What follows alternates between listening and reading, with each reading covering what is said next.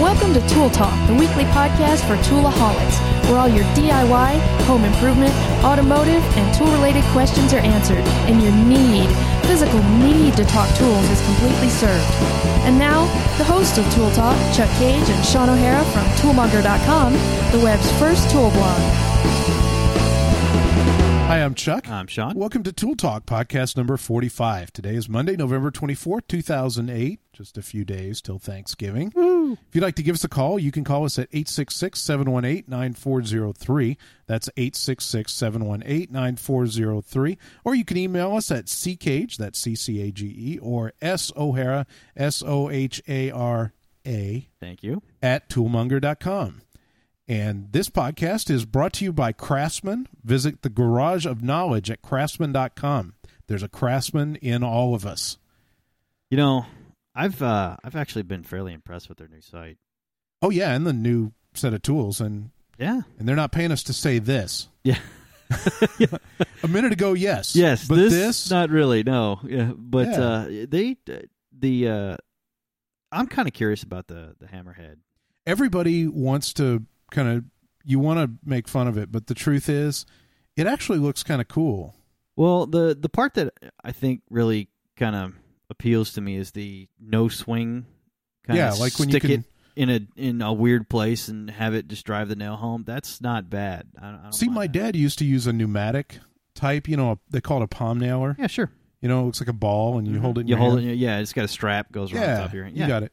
He'd use those for like framing in places where you couldn't really, get a hammer in. Right. And he couldn't afford at the time a nailer. So, it was just nailer. You kind of just put it in an angle and shoot some extras in, right? Yeah. But he used the crap out of it for that kind of stuff. And it strikes me that this would go in places where that wouldn't. And it doesn't require the pneumatic. Right, it does, and it's got a safety sleeve, so you're not going to do weird stuff with it. Which the one he had didn't. Probably really. Didn't, yeah. Also, it's lithium ion, so you can throw it in a drawer, which the casual DIY person I think that cannot be overstated how much that helps sometimes. I am a big fan of the new 12-volt lithium ion tools. For a long time, back with Bosch, when the PS20 came out, we were big fans and told everybody about it. Now, Still of course, absolutely. And now you've got the Milwaukee competing with it, and now you've got the Craftsman version which we haven't tried yet, but looks surprisingly similar to the others. I can't imagine if it's not radically different that it won't be the same kind of sturdy platform. Hopefully we'll test one, but it seems like it looks similar, and if it performs similar, now it really is a challenge, to decide which battery group to go with, because they really, each one of them have different kinds of tools with it, Yeah, they've all kind of taken the stance in different parts of the market, and it's true. It kind of depends on what you do, on what kind of combination you might want to have. And if you're a guy who does a lot of stuff and these kind of tools appeal to you, it could be kind of a tough choice with some of the stuff coming out here recently. So no arguments. I've been pretty excited, actually. Absolutely. So I guess what I'm saying is, the nailer, you think about, would I buy a nailer like that as a problem solver and maybe not, use it every day or something. But if it's part of a battery system, where you get, a subcompact driver, which we all know at this point is badass, and you should have one. If you don't have one, you need one. Whatever Which one you get depends on what else you intend to buy. Right, and what suits your fancy and all that. Right. But if you don't have one and all you have is like a 36-volt or a 24-volt monster, or even an 18-volt monster. Yeah, which they have a couple. We have some in the shop. Yeah, and they're great. But you might want to consider some of these, because they will, when you don't want to go all the way to that, a big brute, or you have something little use the crap out of it. I know you have one and you use the crap out of it. Yeah, I use Living Turn. Just all over everywhere. I bought your dad one for Christmas last year. Yeah. And it was funny because I remember you said it sat in a box for the longest time before he figures out puny little driver, Finally pulls it out and realizes, holy crap, this thing's useful. Yeah, I got a call at 10:30 at night one day. Do you know what this drill does? As a matter of fact, you can read about it on toolmonger.com. Yeah. I'm like, yeah, Dad, I know. Well, this is great. Yeah, Dad, I know. I don't know what I'm going to get him this year. I'm going to have to think about it. You and me both, man. I have no idea. Well, there's some great tools out there, though. Yeah, there are. And I know for a fact what he's got because I raid his shop every once in a while for we'll have to have stuff, an offline discussion. Being part of the O'Hara clan, he'll probably listen to this. So. I did get it from somewhere, yeah. Well, anyway, without further BSing, we have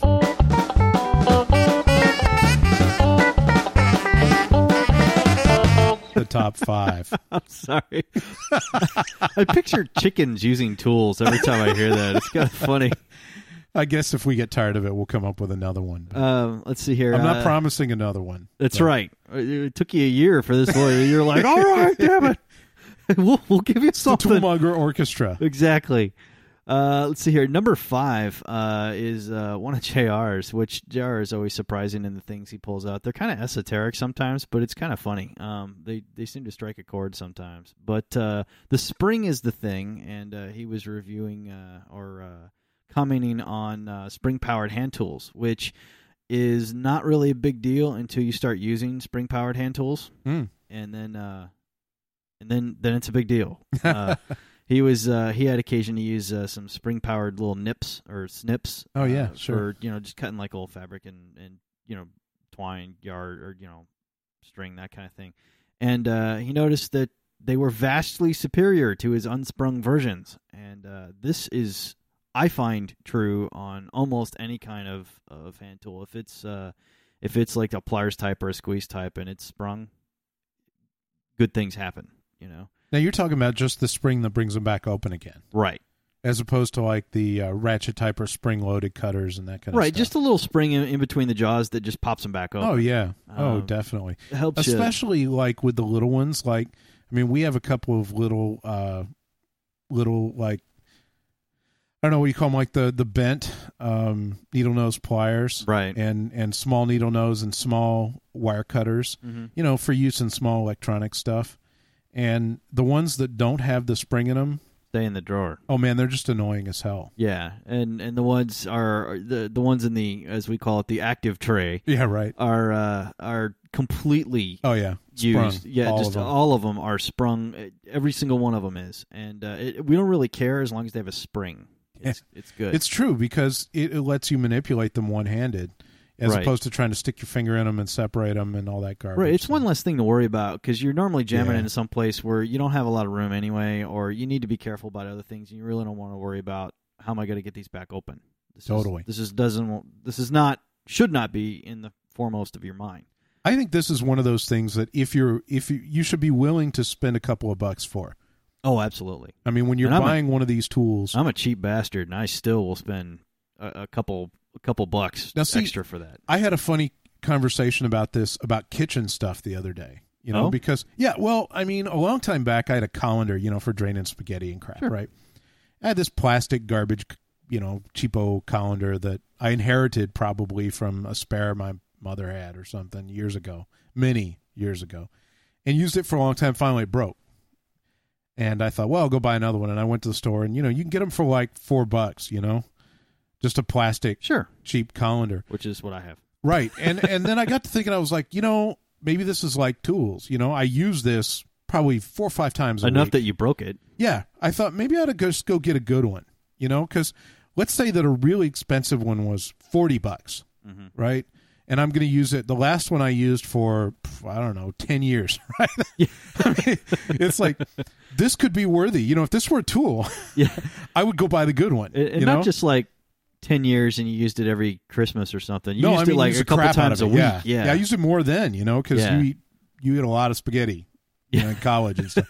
So I went to Williams-Sonoma, right? And I bought like high dollar stuff. Yeah, it was like a $32 metal colander. You like, this better be worth it. Yeah. And I used it. First of all, it worked better, and it was easier to handle, and it was easier to wash. Mm-hmm. It was easier to deal with, and everything. It was real nice. It looked nice if you really care about that sort of thing. But anyway, so I used it for a couple of years, and one of the feet broke on it. And they appear to be welded on, right? Right. So it's stainless. I took it back and walked into the store, no receipt. It's clearly the one they sell. Mm-hmm. Just walked in with this busted colander in the foot and handed it to them. They didn't have one in the store, so they ordered one online for me and had it shipped directly to me. Really? Yeah, and no questions asked. I mean, it shipped medium slow, but by the end of the week, well, that's not I had bad. a new one. It's identical, same warranty. Nice. Yeah. So anyway, I guess what I'm saying is that I started thinking about other tools that I use in the kitchen that way, and I think that the way you think about tools is the way you ought to think about everything. I can't really disagree with that. Because I mean, I just naturally think that way about tools, but for some reason I don't engage Didn't occur to on you it. to the kitchen? Yeah, or other things. Right. It's like in the case of this, you and I both know that if you were faced with buying a $2 set of little snips or a $10 or $12 set of little snips, and you weren't completely broke at the moment, and the $10 or $12 ones were sprung and had a nice grip on them. Man, I'd spring for those. Yeah, because you're going to use them for years. Yeah. I mean, conceivably they could be with you for the rest of your days. That's right. The happiness they will bring you in making jobs easier and just making your life simpler over the years will dramatically outpace a $10 investment. Absolutely. So I found it funny to think about other stuff that way, and I actually did it the other day. I can't even remember what it was. Some damn thing I bought for the kitchen again. Something broke, and I thought, I'm going to buy a good one because this is something I use every couple of days. And I went and I spent an extra, $8 or $10 or something. Now, I mean, if it's 100, come on, Yeah. But if you're talking about the difference between like 2 and 12, what the hell? Yeah. If it's actually that kind of quality. That's now, right. If it's some kind of gimmick or some weird thing or anything, Exactly. you need to use your head on that. But, I mean, if it's standard accepted quality over standard accepted cheapo, and you use the living tar out of it. Like my colander. Right. This colander went from a plastic crappy one that probably should have never lasted as long as it did to a metal one that should last forever and is warranted forever and is easy to use and easier to wash. Hell, I mean, just the extra moment it takes to wash the other one.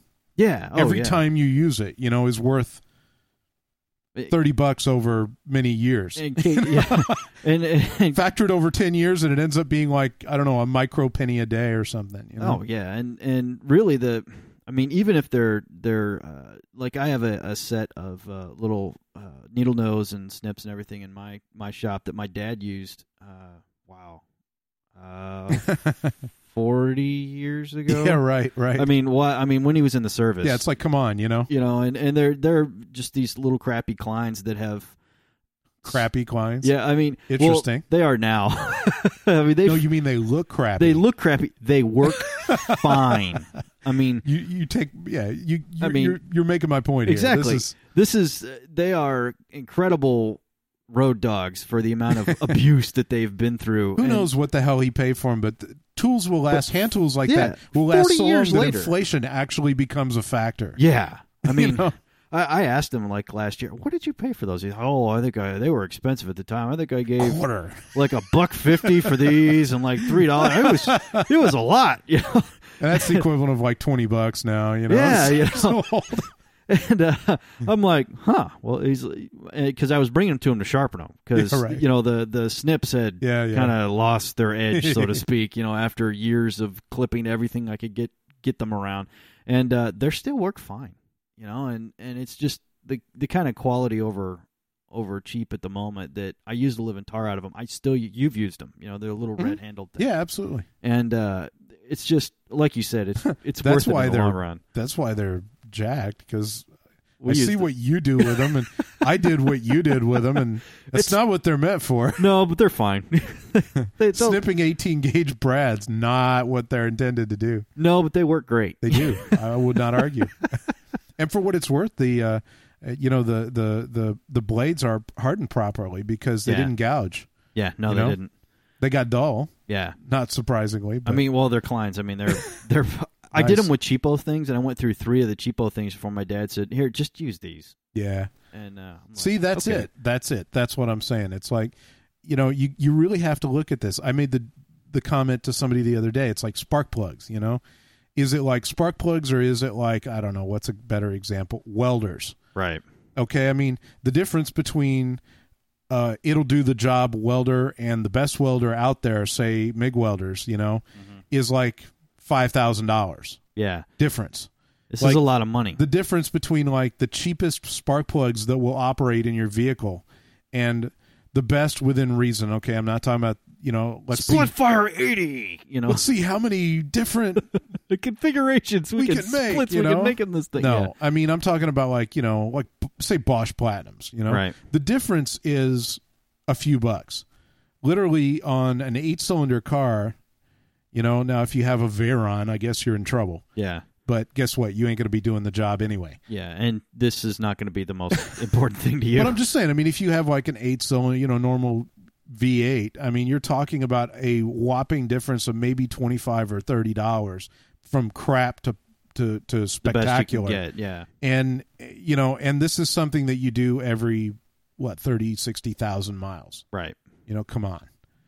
So, anyway, I think these are spark plugs when it comes to that. It's like if you're buying a little clipper set of wire cutters, man, just go ahead and upgrade. Yeah, just get the good stuff. No kidding. Yeah. Number 4 is what's that funny shaped piece of metal?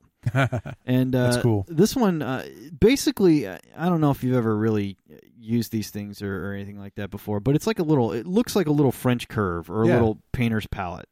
But it's like backwards, right? Right. Like you're using the outside of it instead of the inside. Exactly. And basically it's just a bunch of it's kind of it has different radiuses and much like a French curve or something like that. And you can use it to, scrape, you can use it to kind of get stuff out of the way, and because of the radiuses and because of the amount of curves that it has, some portion of it will match what you want. Yeah, we'll get in where you want to go. Right. So you can use it in turning. You can use it in just regular, woodwork or something like that. And really, this is not a big deal until you're like, God, I need something weird shaped and it'll fit in this little. And you're looking around the shop. Yeah, you're looking around the shop for like coffee cans, anything you can find that'll just cut up and work in there. And this is specifically designed to do that. And it's like a couple bucks. So it's not really a big deal, but it's cool to have around. So I see why people were kind of excited. And I looked at it and went, what the hell is that? And then you're like, oh, I need one of those. Totally can see that. So that was kind of cool. Number 3 stemmed from a debate between me and my father. Hot or not halogen shop heaters. Oh. And I don't know if you've seen these. No. Basically, it's obviously it gets cold in the winter, even in Texas. Right. And I and my father are looking for, because we use chemicals and we use stuff that, has vapor and could you're ignite. Looking for a non-fire type. A non-fire type. And I've got sawdust all over my shop, and I'm really not excited about having flammable flame. Having your shop explode. Yeah, that would be bad. Especially with all the stain and chemicals I keep there, which is arguably more than it used to be. So we were looking for flameless type heaters, and we came across the halogen shop heaters, which are fairly inexpensive for a lot of the units that you find out there. You can get them for well under $100. They don't cost a tremendous amount to heat as compared to some of the other electric type heaters or central heating, but they cost probably more than a butane heater. But I can't have a butane heater in my shop. Again, open flame. So we looked at these halogen heaters, and everything I saw about them kind of enforced that these were kind of a cool thing, but I was a little worried about, does the person standing 1.5 feet away from it turn into a nuclear furnace, and the person 8 feet from it turn into an icicle? Whoops. I was a little worried about that, and people, of course, the actually had some. Yeah, the hive mind that is the Toolmonger readership has used or is using some. And they commented about like I thought. If you have a small area, like say a 1-car garage, and you mount it correctly, not at the top of the shop, by the way, that's not going to do you any good, because as everyone knows, heat rises, sure, and you wind up making the ceiling very toasty and you freezing your socks off. So if you mount it kind of lower, kind of at your workstation, and you don't have like cathedral ceilings or something, you should be okay with one of these. The problem is that the heat doesn't travel very much if you get in a rather inexpensive one that doesn't have a blower attached to it. That heat does not radiate as far as you think it would, and if you have something like a 2-car garage, which is basically what my shop is, well, actually, that's exactly what my shop is. Sure. it doesn't exactly help you very much. Right. So you need like 2 of them and Right. the blower, and that's getting kind of pricey. And then you might as well just buy an expensive one, which is somewhere in the neighborhood of $200 to $300, and you can have something that's nice that has a blower and oscillates and does good things for you. The cheaper ones, which are the ones I was asking for, that function very much like kind of a one of those hanging shop lights where you just pull the chain. Oh, I see. Yeah. And it's a little halogen element that heats and it's all electric and there's no open flame. These not so much with the big shop heating thing. So we're looking at cold in Sean's shop. We are at the moment. I can tell you we're looking at cold in Chuck's shop. Yeah, so it's no. Luckily, I have found that carrying the heat with me seems to be the best idea. Dress warm, dress in layers, which is how we normally do it, and that's fine. Oh, but yeah. Every once in a while, you're like, I'd really love it to like wear a T-shirt out when it's cold and in the shop. And and it's always sort of worth like pursuing. the same dream that you have in August, where you'd like to be able to go outside without getting heat stroke. But right, but it doesn't happen. It doesn't happen. Yeah, right? Not in people at our income level. Real level, real people type of thing. Now, I mean, there are some solutions, and if you can have a butane heater in your shop, man, you're set. Like you would probably not really have a problem except for the fumes, which yours is completely sealed off, and you don't have any vent for it. There's always a catch, but there's the problem I had was just the space requirements. It can't be like this big huge unit. I can't have anything big like that, and I really can't have open flame. That's kind of a bad idea as far as the amount of sawdust and chemicals, because I would be staining. Part of the thing would be exactly staining, and it gives off vapor. This isn't really you that you're concerned with. You would like to be able to stain. Right. So that would be what I'd be doing out there, because anyone who's tried to stain in very cold weather knows it doesn't set if it's like 30 degrees outside or below. Luckily, my shop is like 10 degrees warmer than the ambient air most of the time, but that doesn't help if it's 20. Well, hopefully it's not going to be the whole time. Well, hopefully not, and it should be okay most of the time, but you always look into kind of alternative, am I missing something type of things. And in this case, we're going to say not. No, I wasn't. But it's always good to know, and I appreciate all the readers helping me out with that, because love the hive mind. That's just... Exactly. Let's see here. Number 2, an expensive alternative to a few scrap 2x4s. Basically what this is hands-free drywall support. Think of it as... Can't tell what we think by the title, huh? Yeah.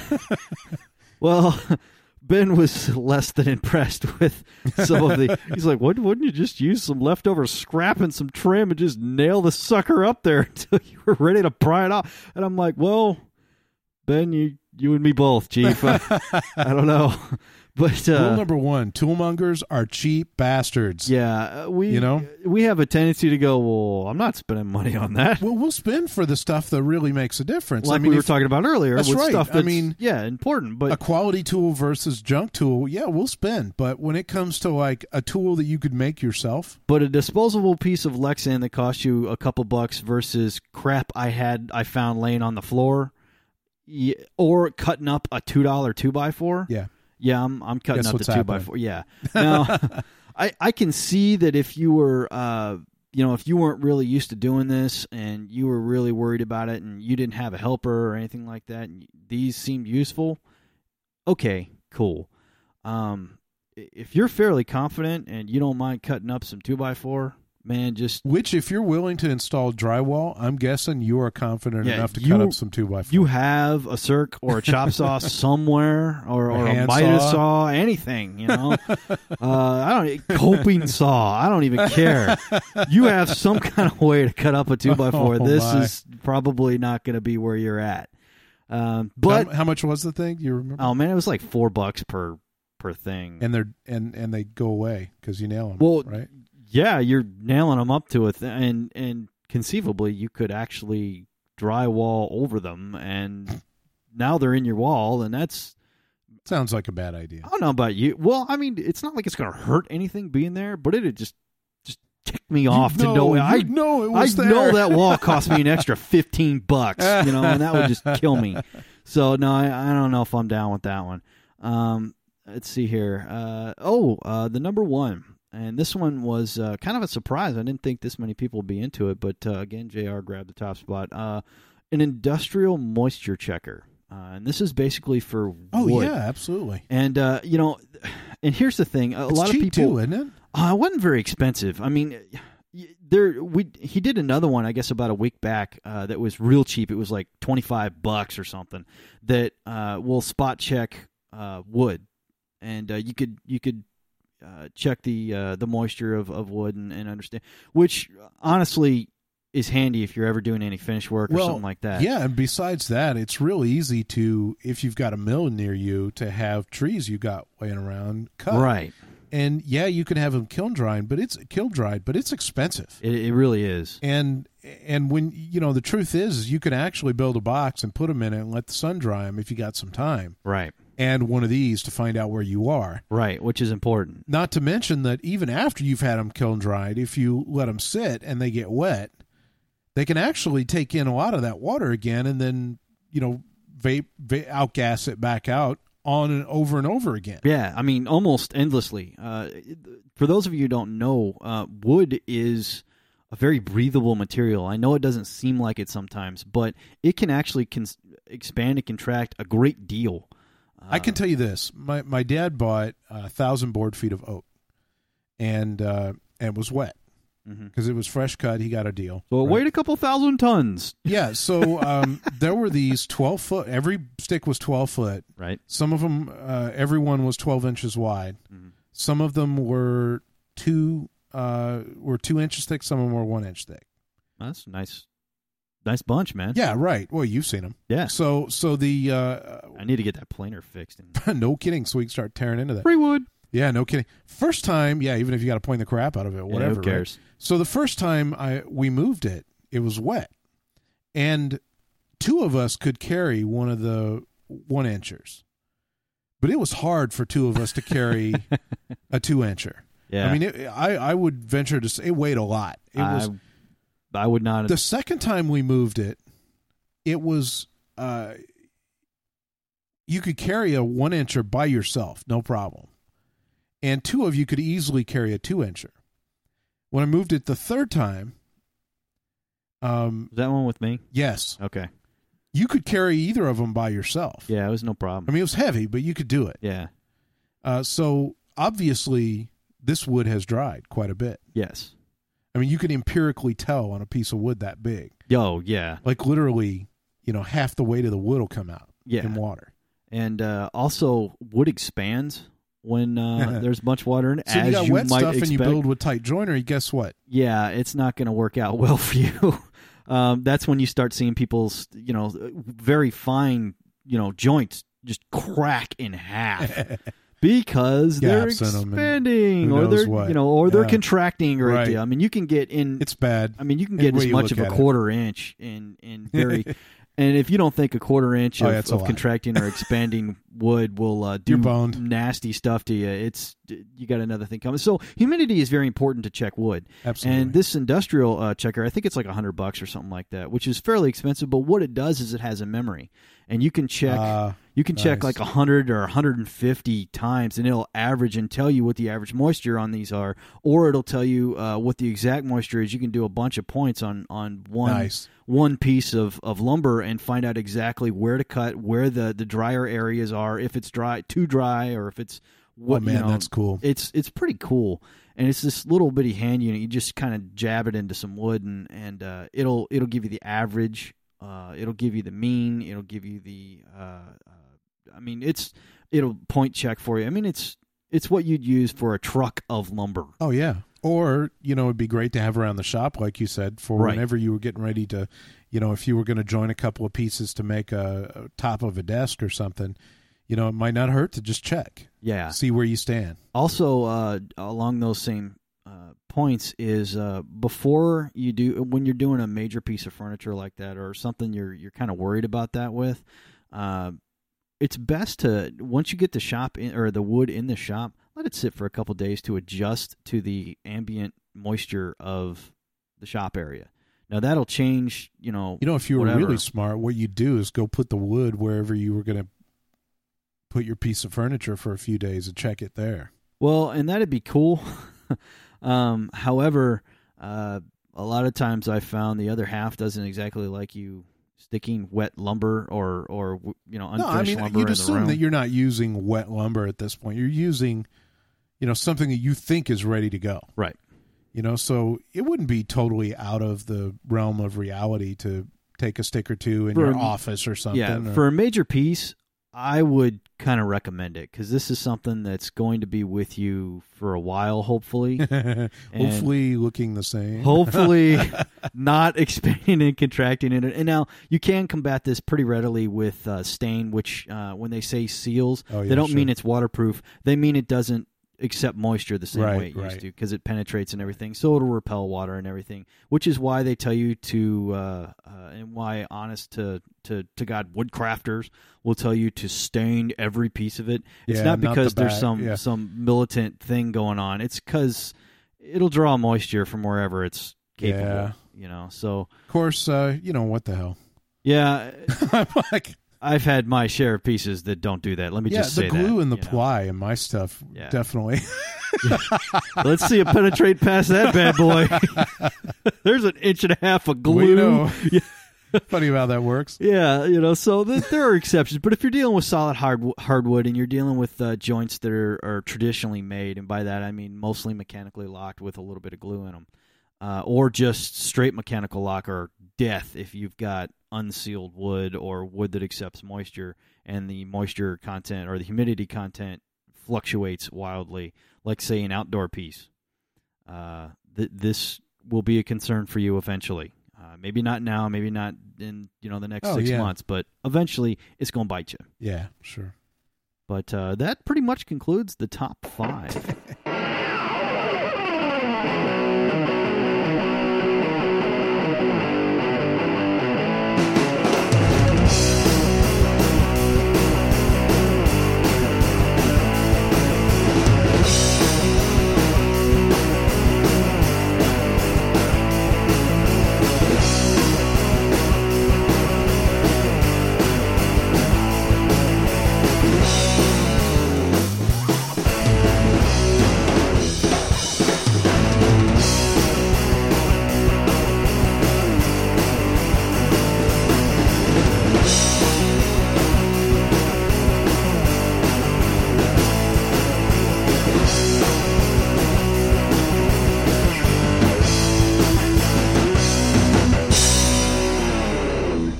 So I had kind of an interesting experience this week. I had a couple of showers in the house that didn't really want to make hot water. I experienced one of those showers. It was... In fact, that's how I found out. It was a guest shower. Sean comes out after being over at the shop here messing around. Now, luckily, it was in the summer, so place. Cold water wasn't exactly the death that you think it might be. It was actually kind of welcome. Yeah, but he comes out, he's like, dude, no hot water. I'm like, So anyway, after some messing around, I finally got around to checking it out and called a plumber because I just really don't know that much about that part of plumbing. Well, let me just state, if you know enough to be dangerous about plumbing, you can you can turn a little problem into a big problem. Right. Now, if you've done it before, if you're trying to fix the joint or the riser on a toilet or something like that, and you've done it, okay, this is installing a new faucet, no problem. Like any project, you ask yourself, what's the limit of the damage I can cause? Like, you're rebuilding the inside of a toilet. Okay, look, come on. You can turn it off right there. Right. The worst thing you can do is... disable the toilet. Yeah, and you're going to have to buy, the guts of a toilet, which costs squat. Yeah, like $12 Like if I really jack this up, I'm going to end up having to spend $20 or $30 on it, Right. So, yeah, what the hell? Installing a new faucet, hey, you got a cutoff right there, right. Whatever. Go for it. It's no big deal. Well, no cutoff for these. It's in the wall. Right. All signs of things that you want somebody knowing what the hell they're doing. Breaking a pipe in a wall, bad. Yeah, not fun. Yeah, not a good thing. So, also, before you start working on a shower, if you ever attempt to do so, shut the water off. Not just the hot water, all the water. Both of them go into it. In fact, it turns out, this is meant to be a little piece of shared wisdom that I paid a good $300 to have somebody diagnose and fix one of these for me. And I'm not bitching because, you didn't know how to do it. The way I look at it, I paid $50 for a little for a cartridge for it, and $250 for knew how to do it. Right. And you went to plumbing school for this. Yes, I did, and I paid close attention. I think I could probably do some of the others, but what ended up happening? It turns out that Moet and some of the other Moet, however you want to look at it, I always think of Moet like the champagne, right? Which is that way, but in reality, it's not either one, is it? It's Moen, Moen, whatever. You know what it is. Anyway, right. Moen makes these nice faucets that have just a lever, right? And all the way over is off, and as you turn it on, it gets hotter. It goes from cold to hot, right? It's actually a pretty cool setup. It is, and there's a little magic cartridge in there that makes all that good stuff happen. Yeah. And apparently, and I thought the guy was crazy when he first told me this, but he listened to me and he's like, okay, so you're getting hot water, but you're getting a low flow or no flow of hot water when you turn it to the hot side. Yeah. He's like, yeah, they do that. The cartridge goes bad. I'm like, I don't even use these that much. He's like, yeah, those are the ones that go bad.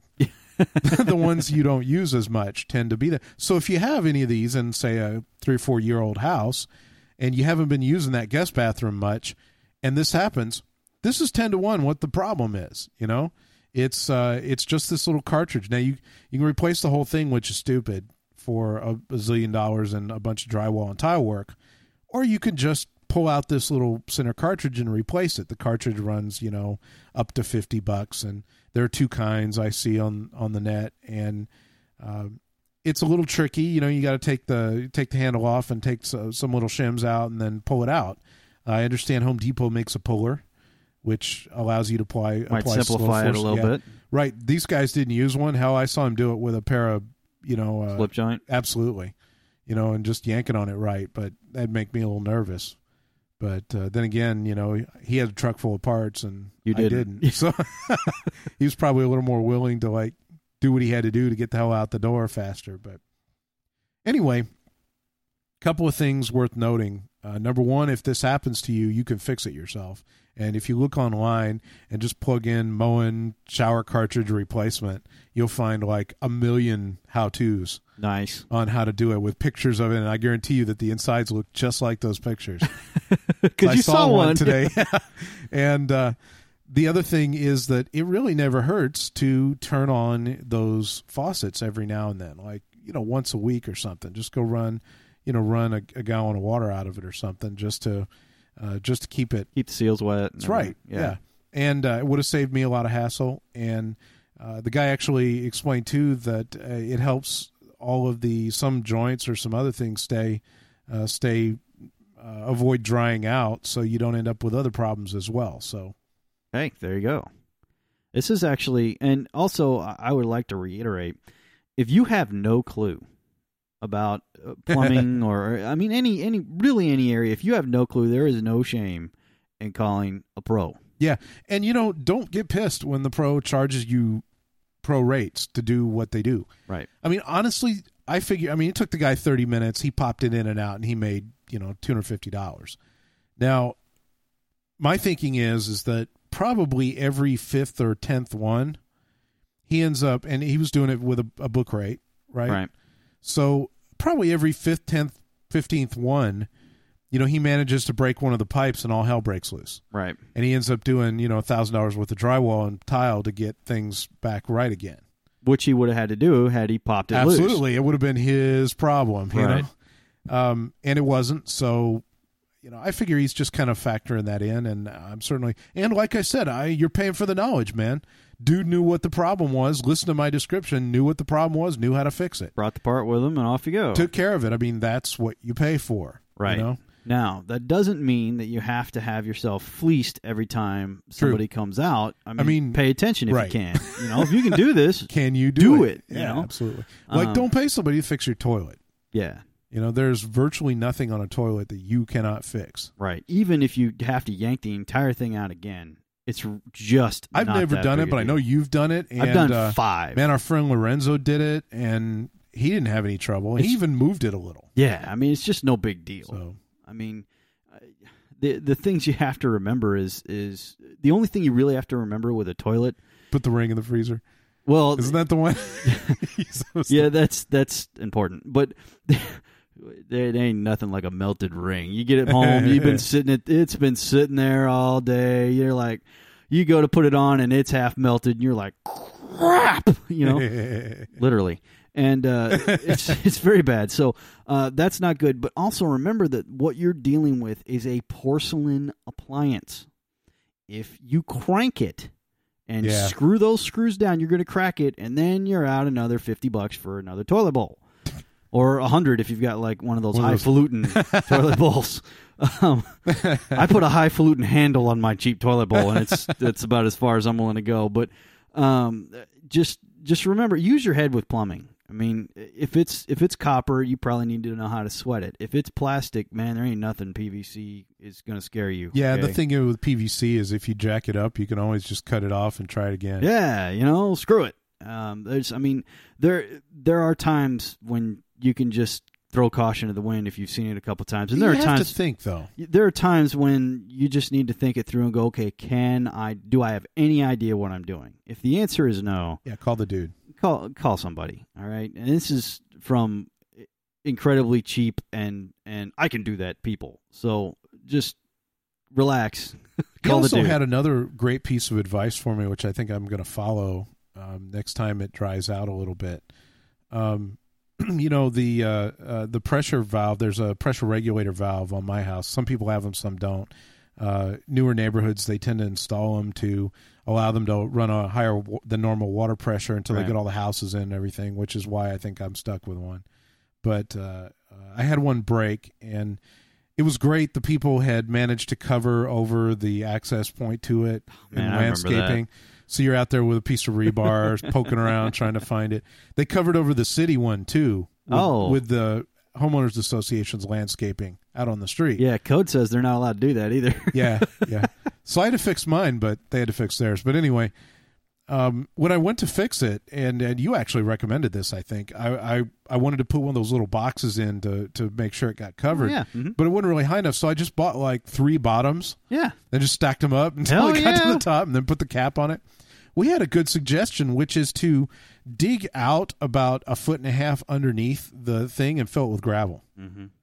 So that it's easier for the water to drain. Yeah. Because mine's full of water again, and you know what's going to happen. It's going to just corrode that thing, and I'm going to be out another $700. Yeah. In a couple of years, and that's bull. It's not cool. Yeah, I'm not down with that. Yeah. Plus, having the water off in your house for a day and a half or so while they jack with it is not fun. It's great. I get a call from Chuck. Dude, I need to use your shower. What happened? It's a long story. I feel nasty. Can I use your shower? Like, yeah, no problem, man. Yeah, well, that was the second time it happened. So, yeah. I mean, it's just not fun in any way, shape, or form. However, and Toolmonger is not officially recommending you do this. Uh-oh. However, if it ever happens that you need a sewer key or I have one. A water key or anything like that, I don't care what city code says, you can buy them at Home Depot. They're like $3. I have one. $8 for the really nice long-handled ones. Go get one. All right? It's whatever. But if you are flooding the entire neighborhood because of some weird water problem in your house, nobody's going to be angry with you. Nobody's going to care that you stopped it. Okay, hey, including the city. Funny story that I heard from the plumber though, as we were making fun of people who put their water heaters in their attics. He gets a call and comes out, and we won't name him, so he won't be in trouble. But he gets a call and comes out, and apparently a neighbor had called and said the water was running out this dude's front door. 2-story house. Oh no! Oh no! I mean, it just kept a-coming. Yeah, so it let go, and of course continues plowing water out of it. And something like $30,000 or $50,000 damage to the house. Oh. What would have been like in my case, a wet garage, and like a $600 or $800 water heater. Yeah. Hell, if I called a dude and had it installed, book value maybe $1,500. Right. Turned into your house is trash. Wow. I mean, literally like a $30,000 to $50,000. Now, fun thought here. You feel like a right nitwit. Most people don't carry flood insurance. Really? Yeah. You're Bet kidding. You don't. Actually, I do. You might where you are, but most people don't because there's really no need for it. Live by a lake, dude. Yeah. Because to be honest, I mean, there's just not a need for it in most cases. I mean, like my house. If my house floods, man, you got a problem. Right. You know, the world is. You need an ark. Yeah. If my house is flooded, you're this up is there. not the biggest problem. My house insurance is not my biggest Yeah, problem. you need a canoe to get out of it because the city is flooded. Yeah. There are major. You know, we could just sell my place as beachfront property and just make a ton and forget the house. But yeah. But yeah, I mean, these guys, they were pretty much screwed. I mean, screwed. Yeah. And you and I both know that water heaters eventually fail. Eventually, in some way, shape, or form, they are going to fail, and hopefully, it just stops heating or something. But I mean, my mother's, hers let go, and dumped, you know, and hers was in the middle of the house. It's a 1-story house, and it did many thousands of dollars of damage. Luckily covered. Yeah. But I mean, mine, behind her in the garage. The garage is slanted downward. It's like the worst thing that's going to happen to me. I'm going to have a wet garage. Yep. And that's kind of the same mine if the little pan doesn't work. Right. You know, if the pan works, I'll have nothing. But I don't even really care. Yeah, you'll have a slick track that goes out to the garage door. goes out to the garage door and down your driveway. Yeah, not a real problem. Yeah, you know? Same deal here. I kind of begrudge it a little bit, the space it takes up in the garage. Me too, but screw that. But you know what? It's not over everything man. I own, you know, and this is a good thing. Also, just as long as we're talking about things not to do with water heaters and everything like that. My parents have this is sad. Have this. No, this is not that bad. This is not as sad. If you have a septic system, like my parents do, a lot of people out in the country have them. If you're in the South, it's kind of, if you're not in a subdivision, man, you got a septic tank. Okay, true. If you have one of these, spend the $5 a month and dump the Rid-X down the toilet. Okay. Just do it. Don't argue with me. Just do it, okay? Because there is nothing like a backhoe in your backyard to tell you, and the backhoe operator, you know, installing the new septic tank and draining the sucker because you backed it up all to hell. Yeah, there's nothing like the guy going, man, $5 a month in Rid-X, and you're fine. I thought you were going to mention the other thing with making sure that even when a pro comes and installs, and this is worth mentioning, by the way, I can't believe we didn't mention it back at the time, but even when a pro installs a hot water heater for you, make damn sure that the shutoffs are right. Yeah, we had a very close friend of ours had some issue with that, and it blew up, and managed to kill a couple friendly animals in the house, and it could have just as easily killed. I mean, even if that should bother you, the fact that you know the pets were killed in it. But let me tell you, I mean, if a person had been near it, you'd been dead too. Would have killed you just the same. So, however you look at this, you know, water heaters are common things, but if you install them incorrectly, they can. I mean, this is a bunch of hot water.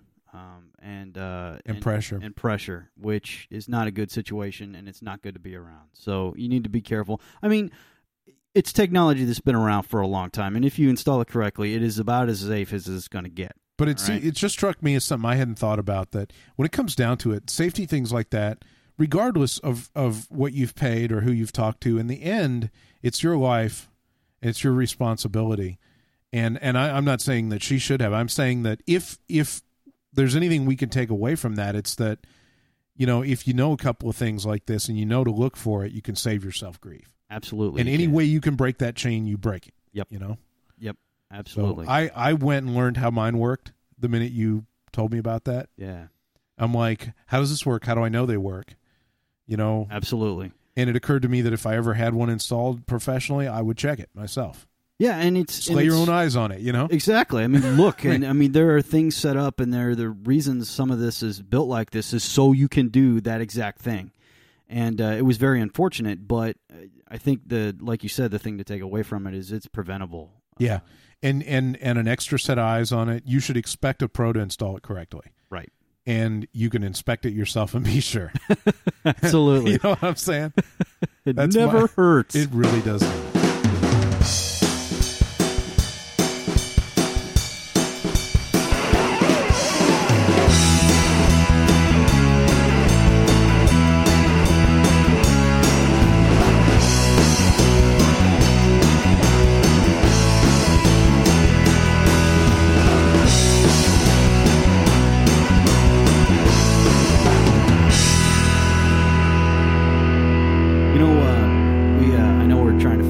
here, but I got two quick things for you. I did a hands-on and a how-to last week, and I thought they were worth mentioning on the cast. One, we'll do the how-to first. That was the grout, right? Yeah, it was the grout, which I don't know if you've ever had to, do tile grout or anything like that. The grout, I'm making the little finger. Yeah, I don't know quotes. if I've had to grout some things, and I am perfectly miserable at it. I am complete. I admit this freely. It is very hard for me to make grout. The humidity has to be right, and parts have to be. You might as well bake a professional, gourmet cake is as much as I can make grout. Nice. It ain't happening. So I wanted to make a tile tabletop the other day, or I guess I say the other day. It was like 2 years ago. Yeah. And I was so pissed I couldn't do it because I couldn't grout that I just went and I started walking around. Skulking is probably a better word, around Lowe's, trying to find in Home Depot. You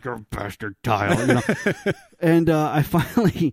I consented to let one of the little sales people help me out, and they're like, "Let me guess, you're trying to do this, and you're bad at making grout." I'm like, "Miserable" would probably be a better word. And they're like, "You know what? This is cool. Spectralock has got this cool system, and a lot of people just blow by it because it's expensive, relatively speaking." One advantage of doing a tile table as opposed to a floor, not a lot of grout.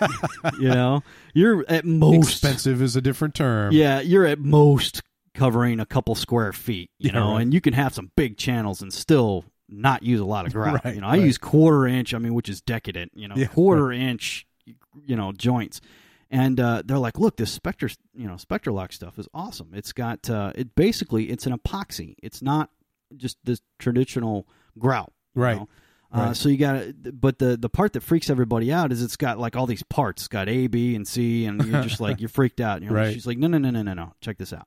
This is the easiest stuff in the world to use. You grab an AB pail, and the AB pail has like 2 types of goo, the A and the B, a sponge, some gloves, and some instructions in the pail. Right.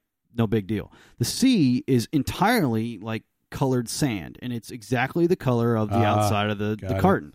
So you just mix the goo and then dump the C in it, mix it up till it looks about like the consistency of a milkshake, and spread it on the tile. Use a little. She's like, "Look, there's about 700,000 tools for this. What you need is this." And she handed me a foam, basically. Push or thing. It's got this handle with a little foam thing on it. She's like, "This is all you really need." And sure enough, she was right. This stuff is great. You got about 80 minutes once you start mixing the epoxy. Basically, the color is always consistent because you use all of the stuff you mix. You mix all the A, B, and C together, and you always have a consistent amount of grout. And you always have 80 minutes, depending on.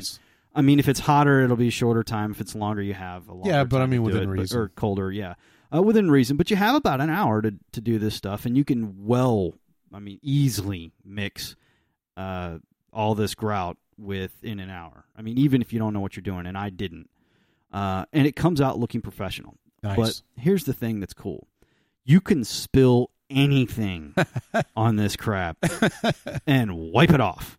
Yeah, you made a side table with it. I did. I made a side table, and I made another side table. Like food and wine. Yeah, we've spilled wine and beer and pizza and any kind of thing you can imagine on this thing, and it just wipes off with a sponge. It's great.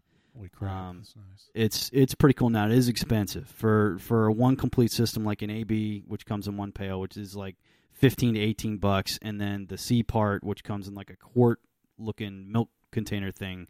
Is probably around 5 or 6. So, and how much would that actually do? Well, it'll do with 1/4 inch, assuming 1 foot tiles, right, and 1/4 inch grout. It'll do 25 by 25.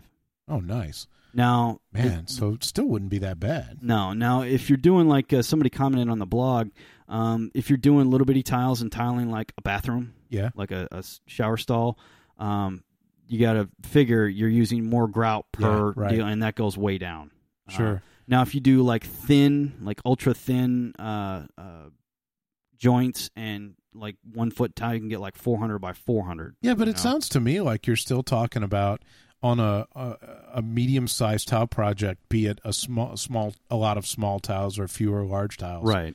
You're talking about maybe a $50 difference. Right. for something that is going to be a little easier to deal with and a whole lot more durable. Yeah, and it basically hardens to rock. Because I could tell you, I mean, I spilled some red wine in the kitchen last week, and it does stain. I mean, it's and I have colored grout, a dark colored grout, so it's not like it just jumps out at you, but I know where it is, and I can see it. Yeah. And this stuff does not stain. I mean, I'm sure somebody can stain it somewhere, but damned if I can. And I've spilled a bunch on that Nice. side table, so it works out great, and it's the expense is worth it for me because I use it for tables and stuff, and that's more than worth it. And it'll grout. One setup will grout any table. But it was pretty cool. You ought to check it out if you're in the market for that. But the other thing I wanted to mention is, a while back we talked about nail guns, and a lot of nail guns. In fact, most nail guns that we've ever used. There's the old myth about driving nails across the room and sticking in people and everything like that. Well, I happened on a gun that would actually do that. It was the first one I've ever found that is actually dangerous at a Are we distance actually of, admitting that we've tried it with everyone that came through? I will, because everybody knows I'm that stupid. Okay. Everybody could tell you that you be around me for a while. I'll go, I bet you I could, it's, hey, y'all watch this. How far? I have a confirmed stick at 15 feet. Wow. So in other words, you wouldn't have wanted to be in front of it. Man, it's probably a bad idea. And because of the way the trigger lock was actually not designed that way, but because of the way it's designed, if you hold it in your left hand and hold the safety mechanism, disabling the safety and everything with your index finger, you can reach around with your middle finger, pull the trigger, it will fire. Wow.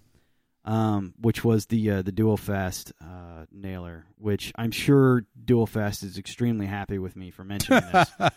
But on the other hand, I do say, even in the post and now, it's not a good idea to do that. I'm still calling BS on situations like that dude that drove by and shot him at the house. It's like, come on. Okay, look, I had...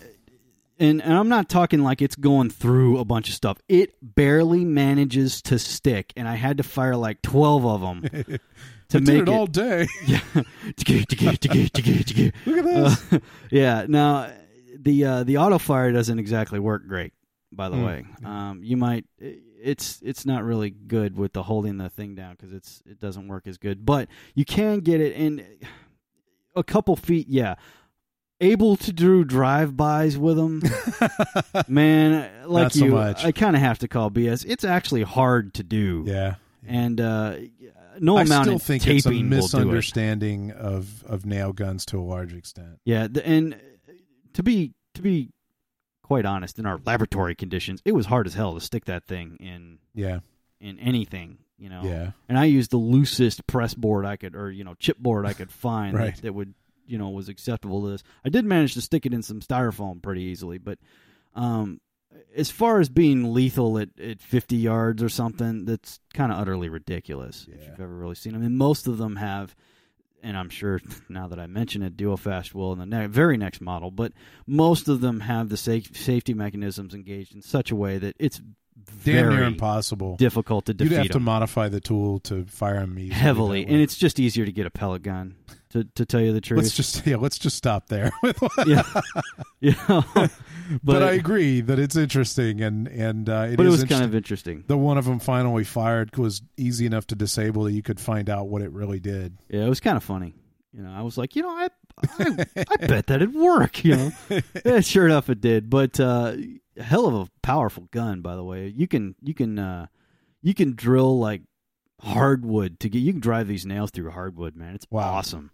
A lot of big, powerful framing nailer. I think it's the SF350S or DF350S. Nice gun.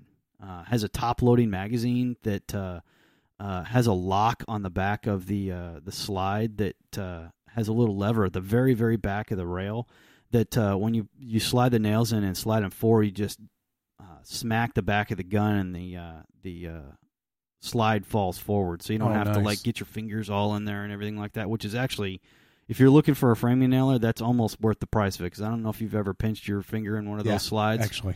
It'll take I a haven't chunk even of used meat them that off. much, and I have. So Yeah, I mean, there you go. it's not cool, and it's a real positive lock. So I really like the fact that you can yank that slide all the way back, and it stops, and visibly locks. And then you have to really smack it to make it go forward, which, if you're smacking it, means literally you have your hand on the handle and away from the slide completely. So it's kind of a neat way of keeping you from doing something stupid to yourself. Nice. So it kind of worked out good.